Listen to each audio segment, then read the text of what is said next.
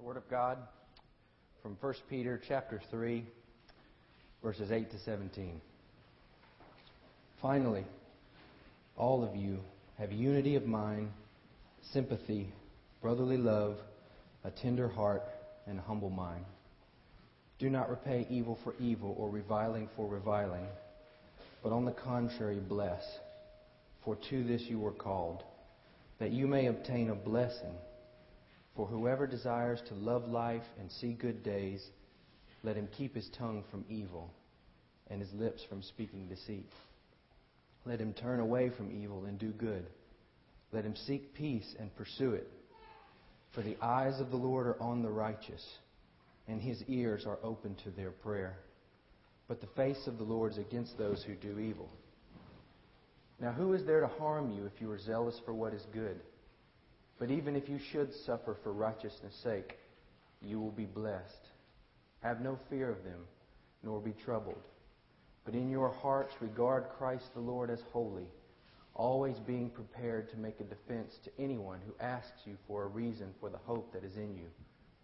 Yet do it with gentleness and respect, having a good conscience, so that when you are slandered, those who revile your good behavior in Christ may be put to shame. For it is better to suffer for doing good, if that should be God's will, than for doing evil. Let's pray together. Father in heaven, this too is worship. This too is grounds for seeing your glory.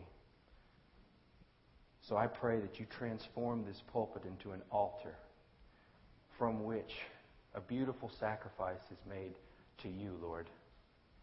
Father, I pray that you would cast me aside and your Holy Spirit would come down and speak truth to us. Open up your word, Lord. I confess that I have not the ability to give your people what they need. And so I pray for your Holy Spirit to come. So, Lord, may the words of my mouth and the meditations of my heart be acceptable in your sight. O Lord, my God, my rock, and my Redeemer. In the name of Jesus we pray. Amen.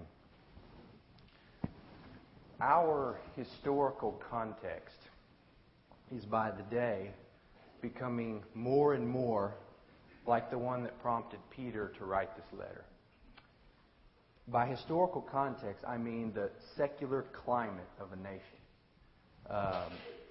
The specific social, political, religious environment in which a people live at a specific point in history. That's what I mean by historical context.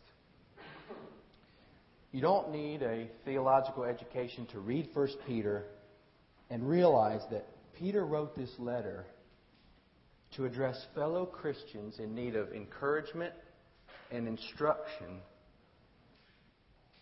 because their historical context changed. They needed encouragement and instruction because their historical context, the secular climate in which they lived, became hostile to the faith they held.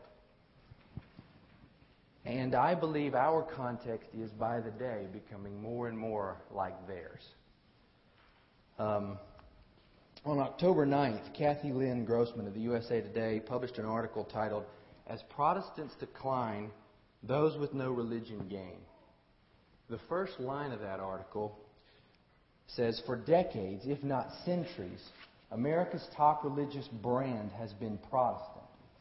No more." She goes on to cite a statistic from the Pew Forum on Religion and Public Life that says 1 in 5 Americans claim no religious identity.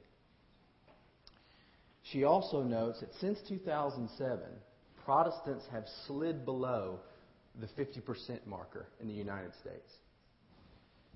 They now account for only 48% of the U.S. population. The cultural winds in our land have shifted. We are now the minority, which means that conditions are ripe for hostility against us to escalate the way it did to our brothers and sisters 2,000 years ago in the northern parts of the Roman Empire. Now, believe it or not, that is actually good news. It's good news for two reasons. One is it crushes the argument that says that the Bible, in its own context, in its own original historical context, is irrelevant to 21st century Christian life in America. USA Today has proved that the exact opposite is true. So that's the first reason. The second reason why this thread of hostility is good news is that God, in the midst of the hostility we face, has promised to do what God always does in the midst of hostility we face, namely, glorify Himself. Look back at chapter 2, verse 12 of 1 Peter. He says, "Keep your conduct among the Gentiles honorable." Why? "So that when they speak against you as evildoers, they may see your good deeds and glorify God on the day of visitation." God has ordained that we live upright lives in this hostile world so that when He returns, those who reviled us, those who were hostile against us, will glorify Him because of the lives that you and I lived.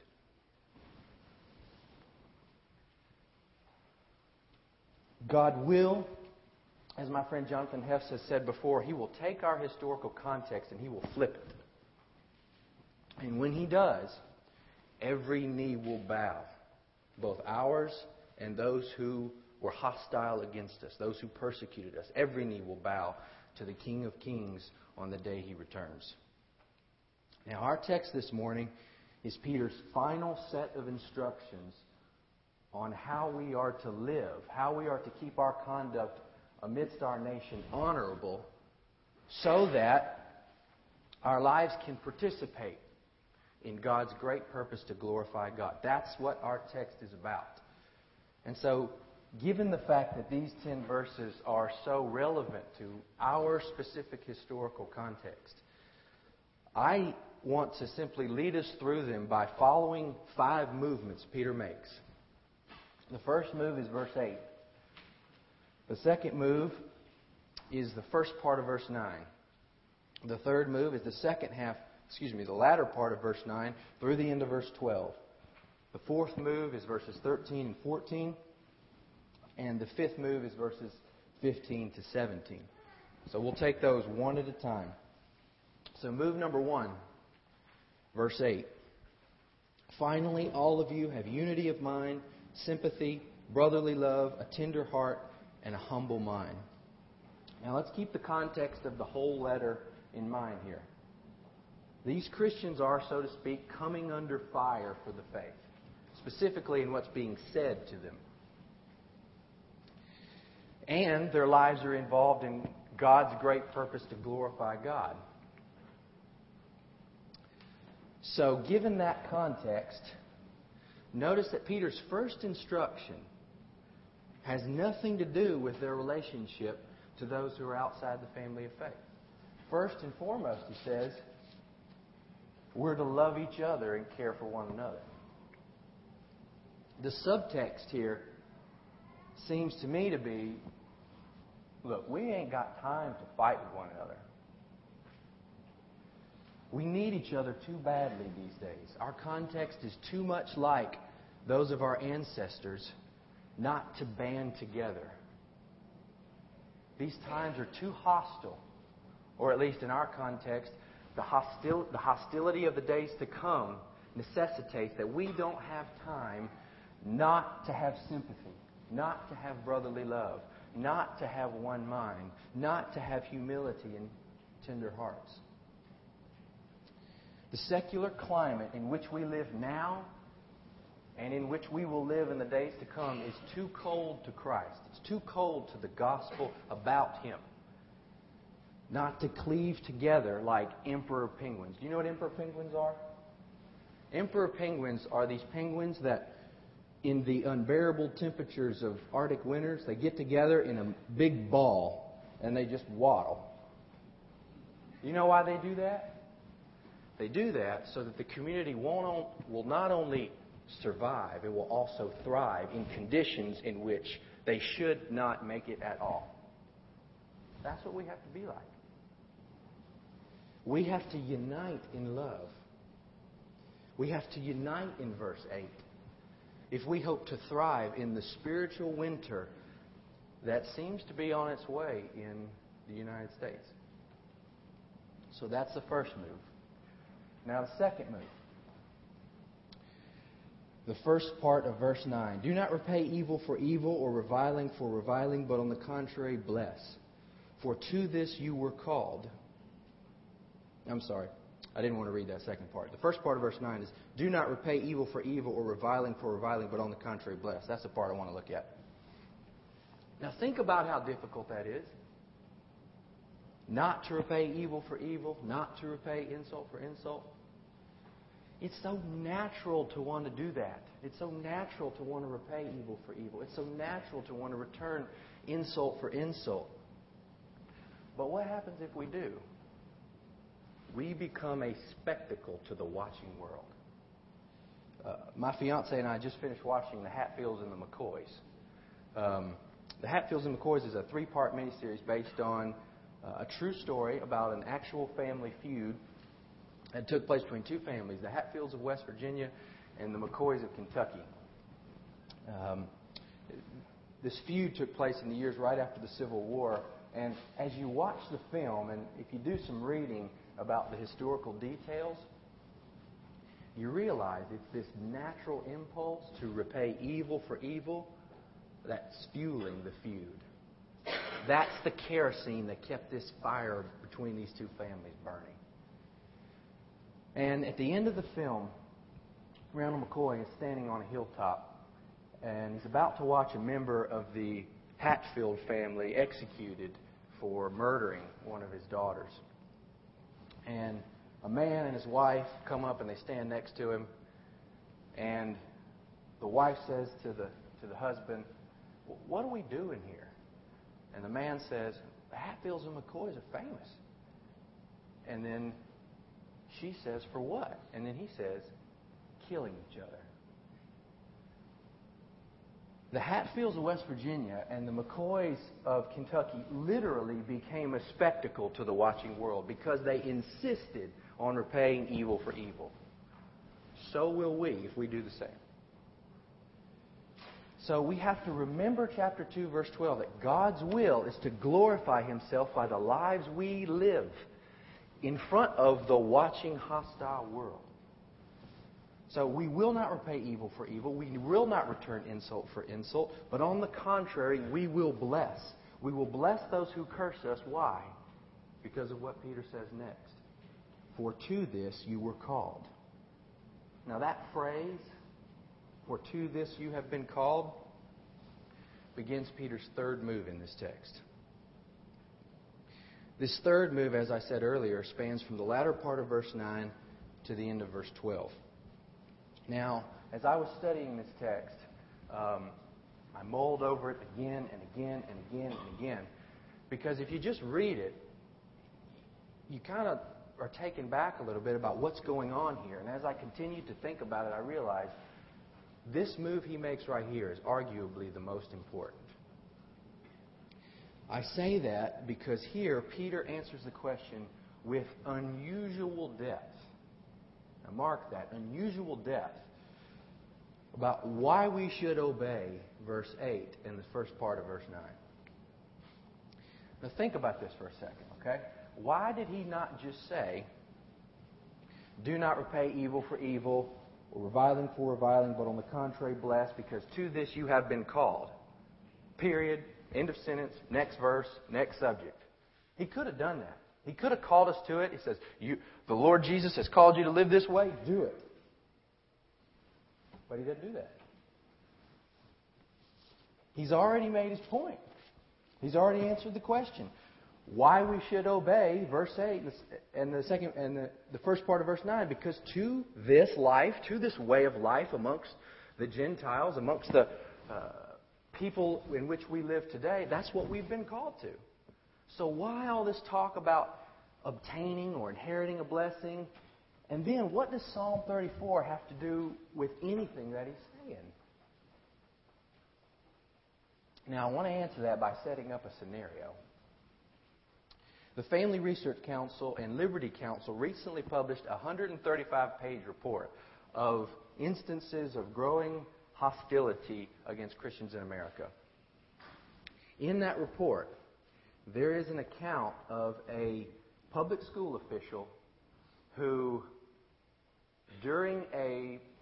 actually in a cafeteria just like this one, the tables were set up like this. He walks over and he takes a student, takes him out of his seat, and reprimands him publicly in front of all the other students for praying over his lunch. Now, if that was your child, what would you need not to repay evil for evil? What would you need not to return insult for insult, wrong for wrong? I don't have children, but if I did, I would need something more than a summons. I would need something more than just the fact that I've been called. I would need power. I would need strength. I would need something outside of myself to give me the ability to obey that which I've been called to. And that's exactly what Peter's doing with Psalm 34. That's exactly what he's giving us by answering that question, why we should obey verse 8 and verse 9. That's what he's doing. He's answering that with unusual depth to give us what we need. He says we've been called to love one another and to bless those who curse us so that we might obtain or inherit a blessing. Now, how does he know that? How does he know that? How does he know that if I'm the parent and I go up to that school official and I don't return evil for evil, how does he know I'll obtain a blessing? The only thing it looks like I'm going to inherit from that is pain. So where is he getting that from? He's getting that from the rock-solid truth of the Word of God in Psalm 34. Let me read to you the quotation. For whoever desires to love life and see good days, let him keep his tongue from evil and his lips from speaking deceit. Let him turn away from evil and do good. Let him seek peace and pursue it. For the eyes of the Lord are on the righteous, and his ears are open to their prayer. But the face of the Lord is against those who do evil. Do you see what Peter is saying here about the Old Testament? He's saying the Old Testament Scriptures are a sufficient rock on which you can stake, build, and shape your Christian life. You can live your life assured and confirmed that what they bear witness about the way things are is the way things actually are. He says you can be assured that what Psalm 34 says about reality is true and trustworthy. Why? Because it is a word from the God who made reality. He is convinced that the Old Testament is still brick and mortar on which we can build this life of our spiritual Christian walk. And to that he says that these parents will inherit a blessing when they bless that school official who cursed their child. And why will you inherit a blessing if you do not repay insult for insult? Because of Psalm 34:16, the eyes of the Lord are on the righteous. Let me try to explain what that means. That means that when you are at work, when you are at school, when you are in public, when you are at a red light, wherever you are, and something happens, someone comes up to you and they talk to you in a way that is less than human, and you bow your head and you pray a blessing over them in the name of Jesus Christ, the King of Kings, the eyes of the living God are watching you. Psalm 34:16 promises. See, that's the power. It promises.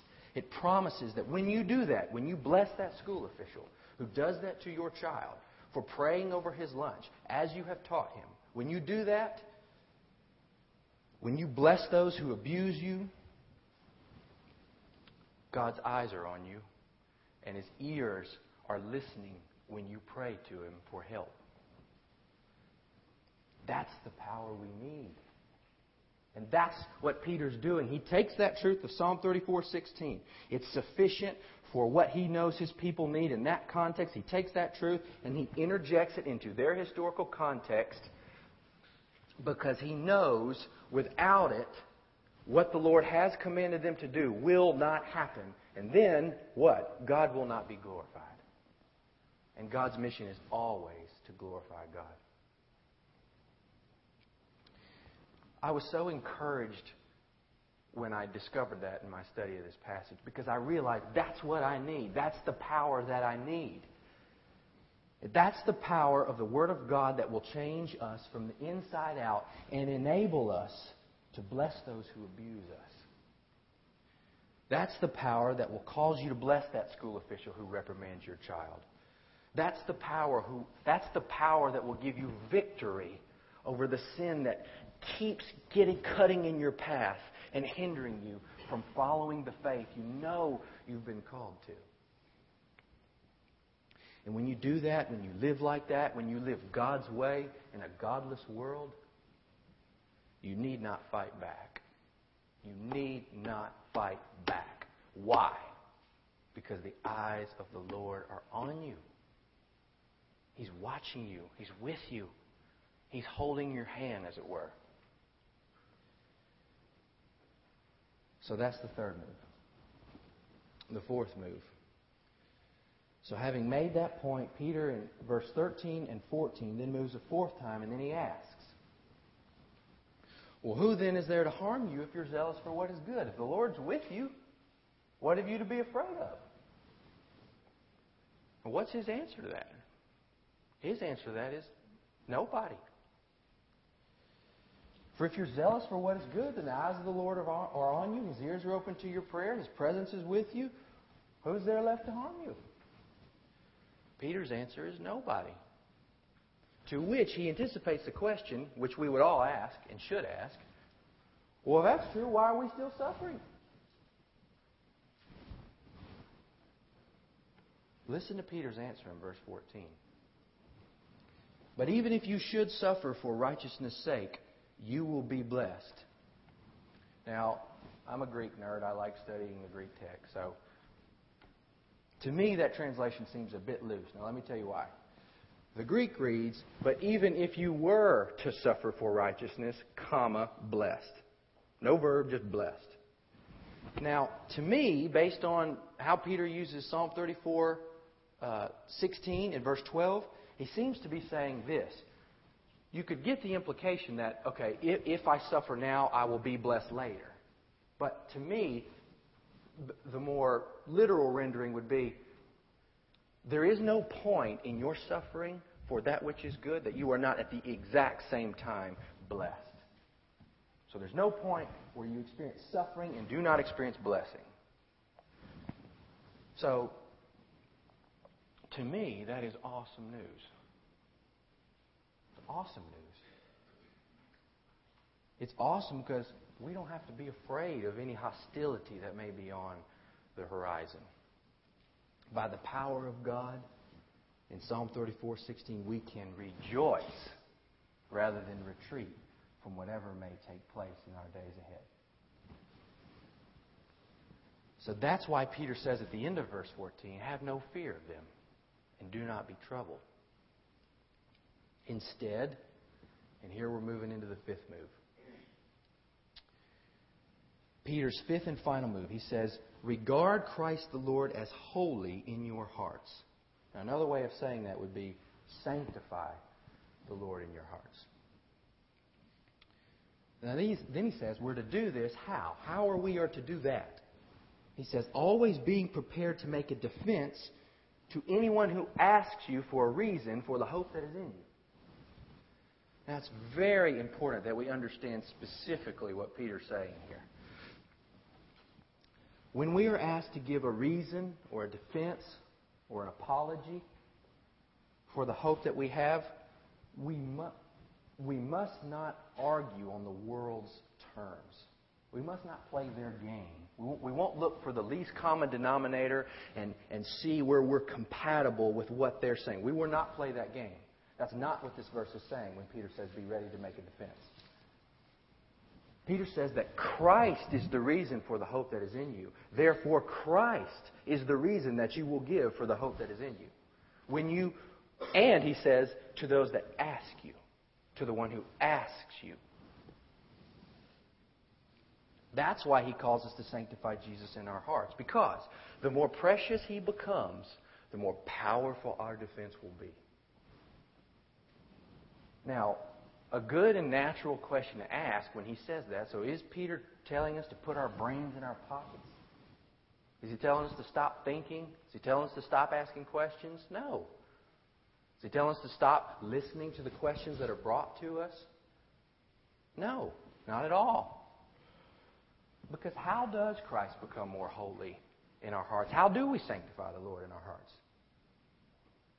Now, I am amazed at how often the New Testament's answer to that question is we think about Him. There are many passages. I started listing them, and I thought there's so many to go. Let me just pick one. So I decided to just pick one passage to show this connection. I want to read to you a prayer from the Apostle Paul in Ephesians 3 where he shows that honest, thoughtful reflection about Christ enlarges our capacity to see His glory and thereby sanctify Him in our hearts. So what he's calling us to do happens when we think about what's in the Bible. Let me read to you this prayer from Ephesians chapter 3.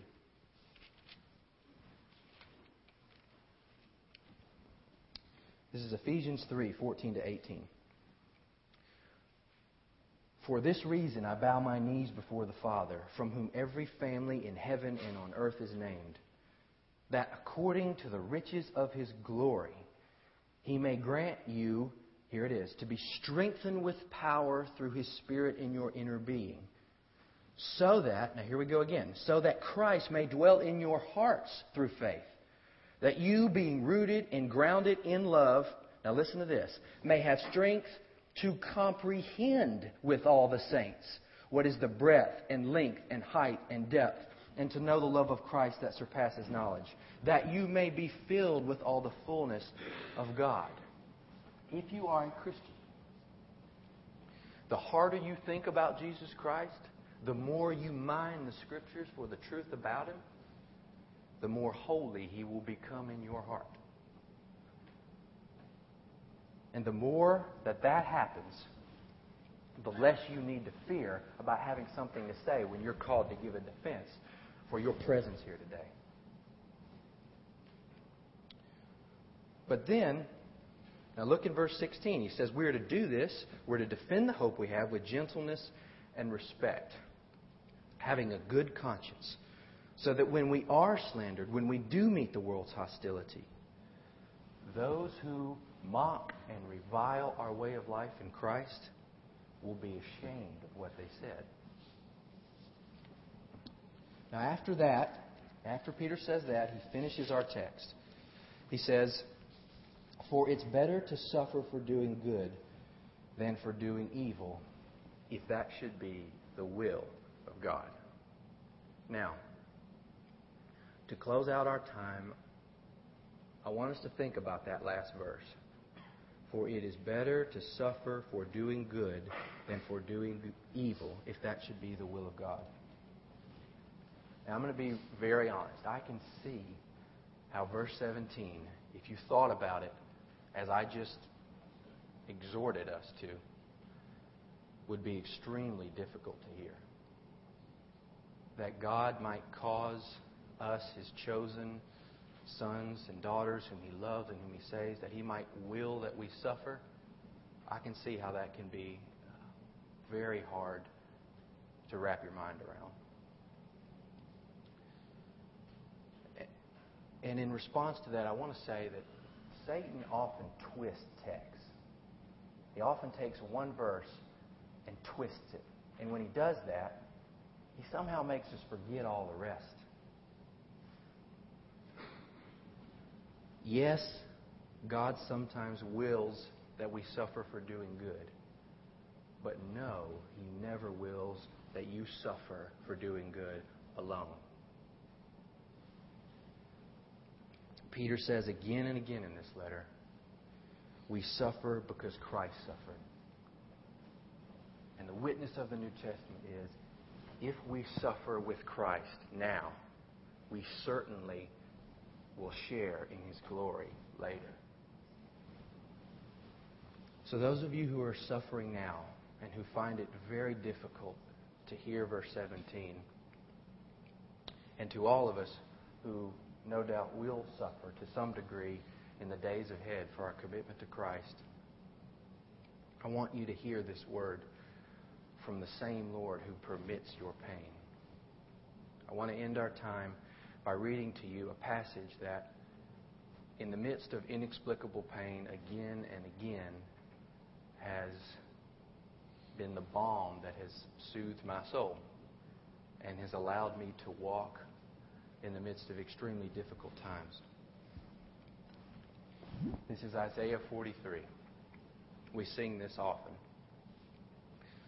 But now, thus says the Lord, He who created you, O Jacob, He who formed you, O Israel, fear not, for I have redeemed you. I have called you by name. You are mine. When you pass through the waters, I will be with you. And through the rivers, they shall not overwhelm you. When you walk through the fire, you shall not be burned, and the flame shall not consume you.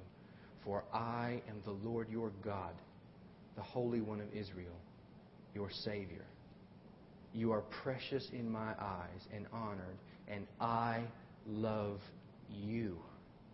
That's the God who spoke this world into being with all the power that He has, saying, I love you. Fear not, He says, for I am with you. Let's pray. Father in heaven, these are challenging verses. They cause us to wrestle with issues that we may or may not have wanted to face this morning. But it is your word, and it's the next text. And so as a preacher, I must be faithful to it. And so, Lord, where I have erred, where I have been unclear, where I have failed, O Lord, would you come and would you minister to your people? Would you bless them, O Lord? And may each of our lives participate in your great mission to glorify you. We ask this in the name of Jesus Christ, our Lord and our Savior, who is with us now and forever. Amen.